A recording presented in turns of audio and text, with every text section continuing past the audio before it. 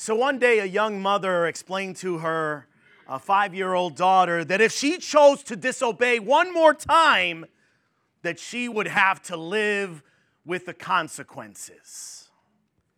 "Oh, Mommy," the little girl said with a terrified look on her face, "please don't make me go with the consequences. I don't want to go with them. I just want to live here with you."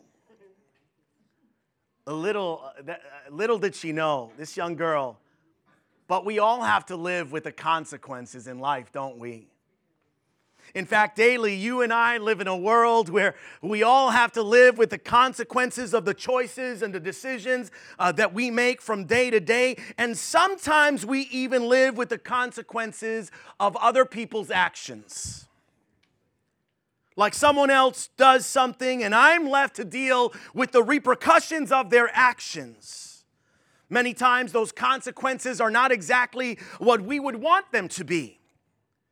Well, whether through our own poor choices or through no fault of our own, we all live with the consequences. See, no one escapes the fierce tides of failure, the attacks of adversity, the discouragement that comes from debilitating dilemmas. In fact, we all face trials and we all face challenges in this life. Often we find ourselves pressed underneath the weight of the severity of different situations. Listen, this morning, if you've ever felt loneliness, if you have ever faced disappointment in your life, if you have ever dealt with failure because of the poor choices that you have made in some cases, or the challenges that you face because of others, you need God's intervention in your life. This psalm is for you. That's exactly where we find David in this Holy Spirit-inspired poem this morning. I want to look at this psalm together. Again, go to Psalm 3. David begins in verse 1 by saying, "Oh Lord, I have so many enemies. So many are against me. So many are saying, God will never rescue him. But you, O Lord, are a shield around me. You are my glory, the one who holds my head high." I cried out to the Lord, and he answered me from his holy mountain. I lay down and slept, yet I woke up in safety, for the Lord is watching over me. I'm not afraid of 10,000 enemies who surround me on every side. Arise, O Lord, rescue me, O God. Slap all of my enemies in the face. Shatter the teeth of the wicked. Victory comes from you, O Lord. May you bless your people. Some of you could relate with some of those words. We're going to talk about that a little bit. Some of you may know that many of the Psalms were actually written by King David, and they were literally song lyrics or poems that were inspired by God. The book of Psalms was essentially a hymn book, a hymnal for ancient Israel, and many of them continue to be used today by followers of Christ in praise and in choruses and in modern worship songs. But part of what makes these lyrics such moving songs of worship is that they really tug at our heartstrings. Frequently reflecting on the problems and the pressures of trying to live the way God wants us to live and the heartaches that we sometimes encounter on this journey called life. In this psalm in particular, David identifies 4 stages that a person of faith will often go through in dealing with sin, in dealing with guilt, in dealing with hardship. In other words, the consequences of life. But here in Psalm 3, we also discover how to overcome. The first of those stages is despair. Say despair. One more time, say despair. Listen, the background of the psalm is somewhat complicated, but very, very important. See, David's problems began when he slept with Bathsheba, the wife of Uriah the Hittite. This act of adultery led to an even more despicable act on David's behalf. See, in order to cover up his sin, David had Uriah killed. So adultery led to murder. Listen, from this point forward, David had to live with the consequences of his sin, right? Fast forward several years, we hear that one of David's sons, Amnon, became a bit too enamored with his half-sister Tamar, and now unable to control his lust, he raped her. Of course, this enraged Tamar's full brother, Absalom, who sought revenge and got it by killing Amnon.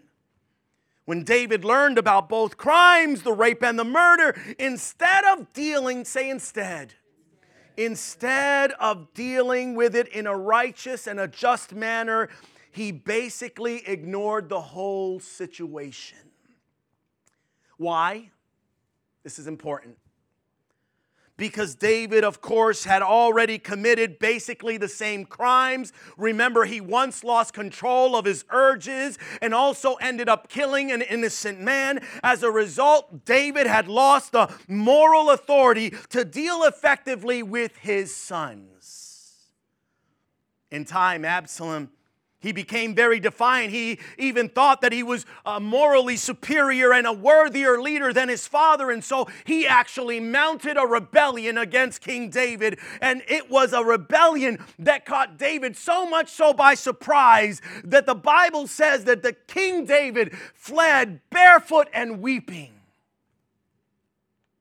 It's in that context that King David wrote Psalm 3.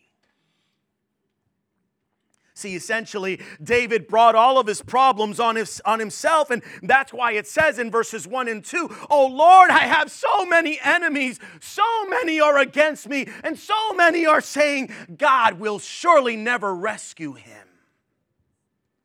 I want you to think for a moment about the shame that David must have felt by attacking and by being attacked and hunted down by his own son.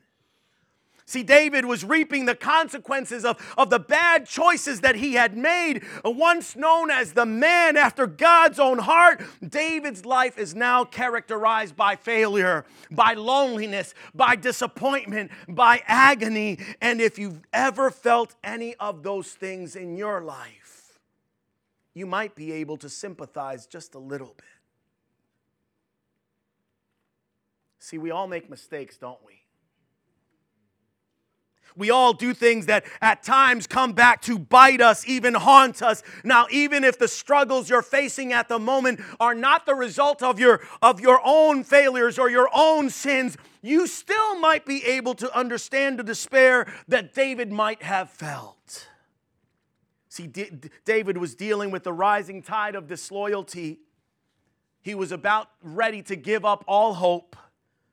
And that really sounds like despair, doesn't it? In fact, Viktor Frankl once described the dangers of despair while interred in a Nazi camp, a Nazi death camp. He said, the prisoner who had lost faith in the future, his future, was absolutely doomed.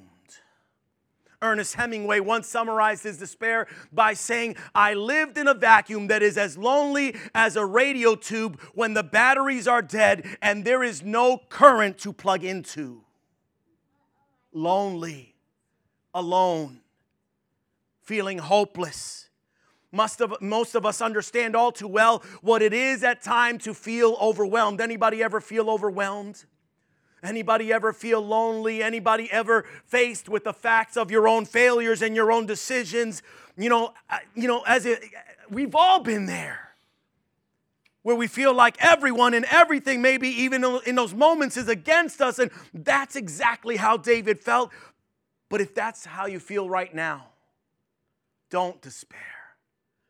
You see, as down and out as David was, he believed with every single fiber of his being that God was with him in that season. We say that God never leaves us and he never forsakes us. David felt that way. Leads us to the second stage in approaching adversity, which is desire. Say desire. You can't stay in despair.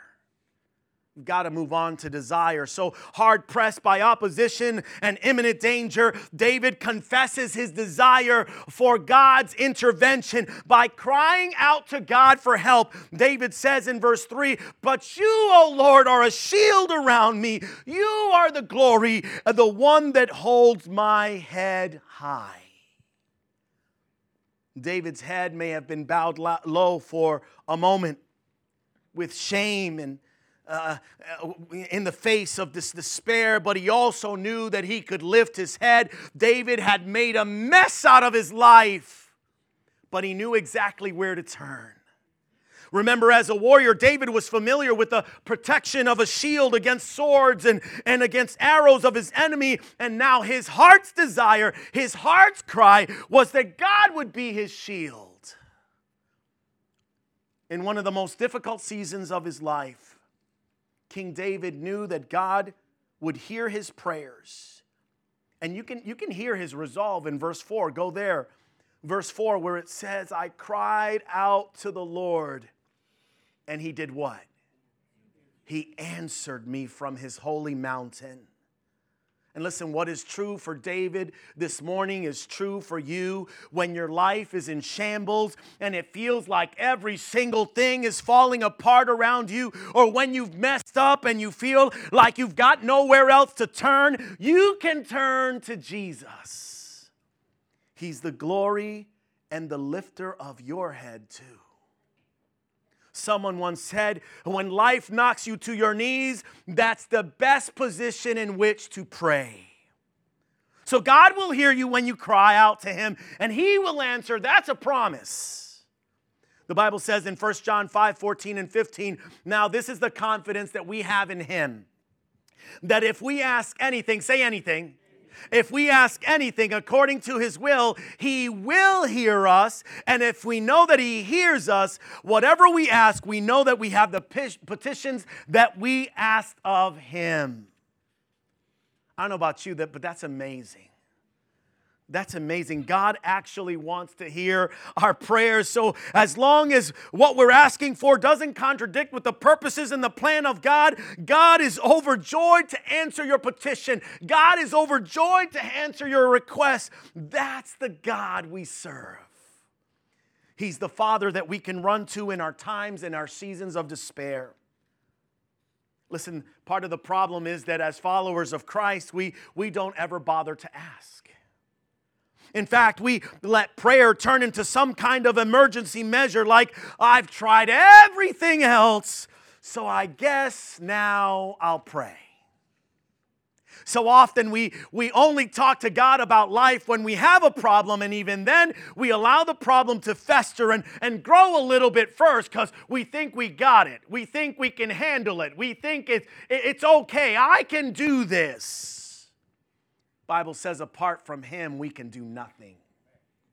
Instead, real prayer ought to be a part of our constant fellowship with the Heavenly Father. Prayer should connect us with our worship to him. Remember, the Bible says in Philippians 4:6, don't worry about anything. Instead, pray about everything. Tell God what you need and thank him for all he has done. So don't just pray about some things, big things, bad things, sad things. Pray about everything. Pray about everything in communion with your Heavenly Father and thank him every single day for what he's already done. The great reformer Martin Luther was a man of prayer. He once wrote a 40-page letter to his brother Peter Beskendorf, who asked him how to pray. And no, I'm not going to read all 40 pages to you this morning. But here's a little excerpt of what he wrote. He said, guard yourself against such false and deceitful thoughts that keep whispering to you like, wait a while. In an hour or so, I will pray. I must first finish this or that. Thinking such thoughts, he said, we get away from prayer with other things that will hold us and involve us till prayer of the day comes to naught. And so it is a good thing to let prayer be the first business in the morning and the last thing in the evening. Martin Luther, he had it down. He knew what he needed to do. Wonderful advice, wise words from a man who knew exactly what he was talking about. See, according to a poll reported in USA Today, 9 out of 10 adults in America say that they pray today. And that's surprising. That's wonderful. That's encouraging. But let me make sure that you're one of them praying every day, and make sure that you're praying to the Father in the name of the Son. Amen? Because people could say they're praying, but they're praying to Allah. And they're praying to this, and they're praying to... Make sure that you pray to the Father in the name of Jesus. Amen? After dealing with our despair and expressing our desires through prayer, that we need God. The third stage in dealing with difficulty is dependence. Dependence. Say dependence. One more time. Say dependence. As we encounter the various trials of life, we all feel that initial despair, as David did. But once we've expressed our desire for God's help, we must also trust that God is in control and depend on Him to take care of it. Do you depend on God today? See, unfortunately, many of us have a tendency to lay our troubles at the throne of Jesus in the morning, or how I like to say, at the foot of the cross. We lay them down in the morning, and then we go back and pick them up later in the afternoon. David demonstrates amazing surrender and dependence on God in this psalm. Think about it. He was barefoot, on the run, in the desert, being hunted down by his own son, ready to usurp his throne. And yet, after crying out to Yahweh, David makes a declaration in verse 5. He says, I laid down and slept, yet I woke up in safety, for the Lord was watching over me. That's faith. I don't know about you, but I've been in that place where dealing with all kinds of things, and I can't sleep. Some of you can say that would be me, Pastor Freddie.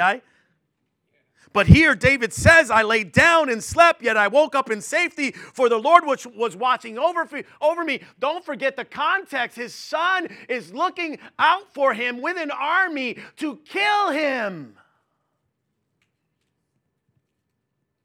That's what it means to trust in God, to truly depend on Him and know that everything is going to work out. No matter what conflicts lay ahead of him, David didn't lose sleep over it. I say, God, help us with that. That when we depend on God to make a way, that we'll be able to sleep. In fact, David goes one step further in verse 6 he actually speaks in faith when he says in verse 6, I am not afraid of 10,000 enemies who surround me on every side. Again, that's the context. We're not talking about just his son. We're not talking about just a handful of people. Thousands who surround him on every side. And yet he was able to sleep and trust that God was going to watch over him. That's dependence. This actually reminds me of Mark 4, when Jesus was in the stern of the boat asleep on a pillow in the middle of a terrible rainstorm. By sleeping during the storm, Jesus was actually modeling for you and for I what it's like to have total dependence on the Father for our safety and our security. In that moment, Jesus seemed to demonstrate a level of faith and trust that is not interrupted by what is going on in the world around us. And I know what you're saying. You're saying that's Jesus. Of course he was dependent. Of course he could trust. But David, right here in Psalm 3, was doing the same exact thing. It's the same kind of faith that you and I need today.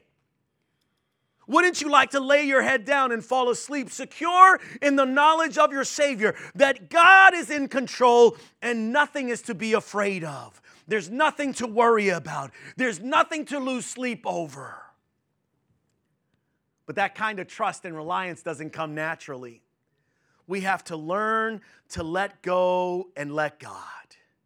We have to learn to let go and let God take care of it. We have to surrender our doubts and our fears every single day as we go through some rough seasons, some rough waters. This is the kind of lesson that we can only learn through practice. And so if you really think about it, as you look back over your life, even in the bleakest of moments, God was able to work things out for your good because of His perfect timing.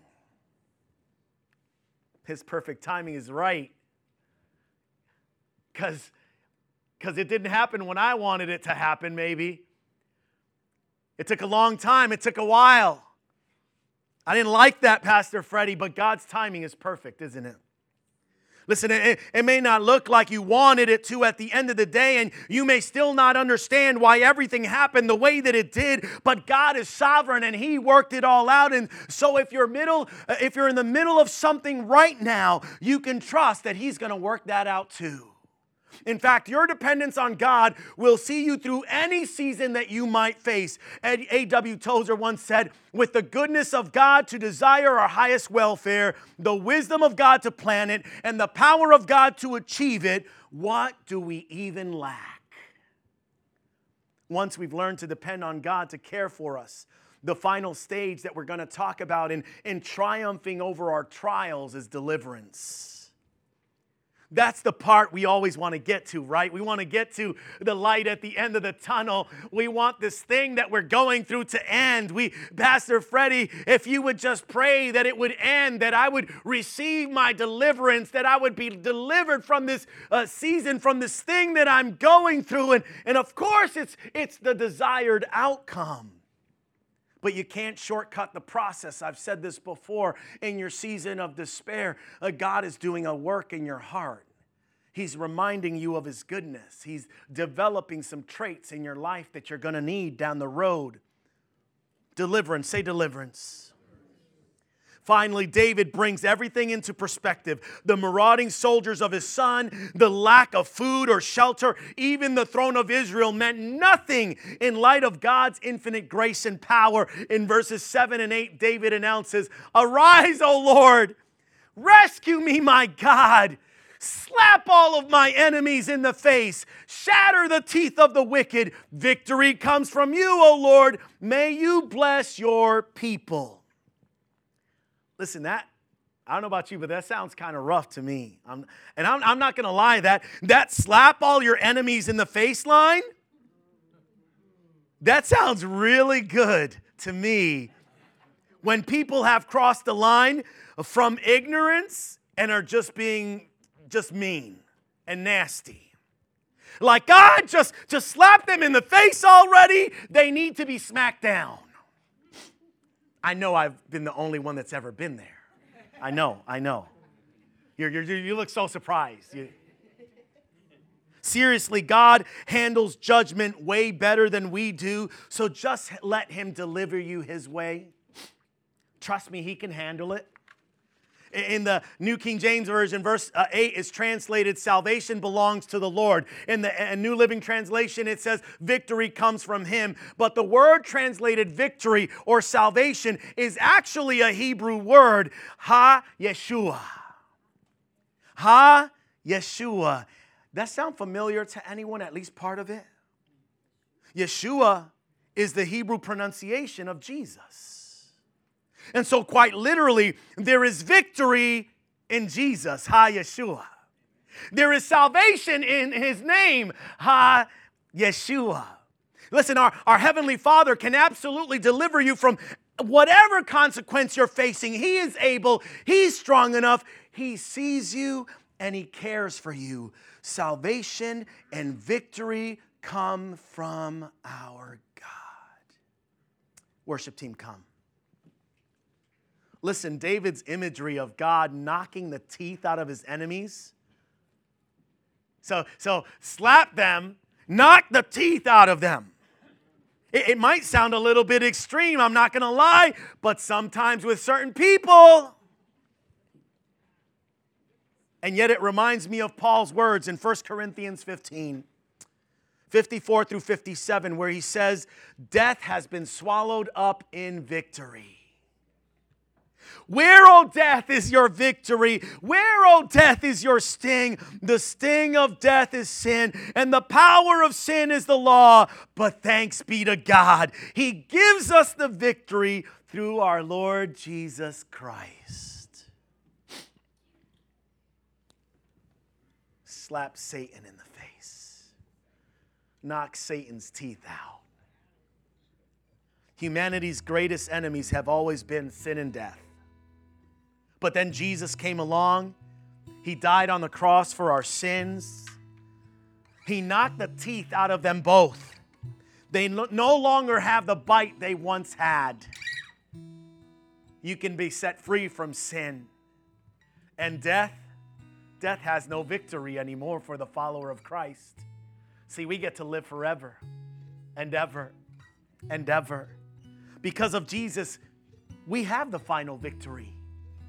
There's nothing in this world that can push us down or hold us back as long as we have Jesus, because our deliverance and our victory is found in Him. Listen, we all make mistakes. We all sin and fall short of God's glory. Most of the time, we have to live with the consequences of our sins and our failures. But failure is not the last word. Listen, failure is not the last word. Our problems are not the last word. Loneliness is not the last word. Guilt and shame are not the last word, because salvation belongs to the Lord. There is victory, oh victory in Jesus. In Jesus, we can overcome. We can overcome the consequences of life. When sin rears its ugly head and maybe you've made a mess of your life, or when you're living with the consequences, you might despair at first, but don't stay there. Don't stay there. Mourn. Be angry and sad if you must. But then express your desire for God's mercy. Express your desire for God's grace and depend on Jesus to see you through. Once you do, you're going to see that Christ is our deliverer. He is your shield. He is your glory. He is your hope. God will make a way for you. Again, if you're in the middle of any kind of a mess right now, don't despair. Turn your troubles over to Jesus and trust in Him to save you. No matter what your situation is, the Father invites you to experience victory in His Son, Jesus Christ. Stand to your feet. Hallelujah. I want to pray for you this morning. I want to pray. I know for a fact that there are those that are dealing with the consequences because of what someone else has done to you in your life. Or maybe you're in a season right now where you are reaping the consequences of your choices and your actions. But you don't have to stay in that season of despair. You don't have to feel like it's going to hang over you forever and ever. Just as you made one choice, you can make another. Let's make a choice for Jesus. Amen. Let's make a choice knowing that He can deliver us, knowing that we can depend on Him, knowing that He can be our help in time of trouble. Father, in the name of Jesus, we thank You for what You have already done. We know, Lord, that You are present here this morning. We know, God, that there are those that face troubles and difficulties, those that might even feel like they are hopeless this morning. But God, You are the God of hope. God, You are the God of salvation. You are the God of deliverance. You are able, Lord, to take us through this season. You are able to give us a new beginning. You are able to give us a new start. Oh God, we thank You for the ability to overcome. We overcome in the name of Jesus. We overcome by the power of God. Thank You, Lord, for who You are and for what You do. In Jesus' name, God's people said, Amen. Let's finish up with worship.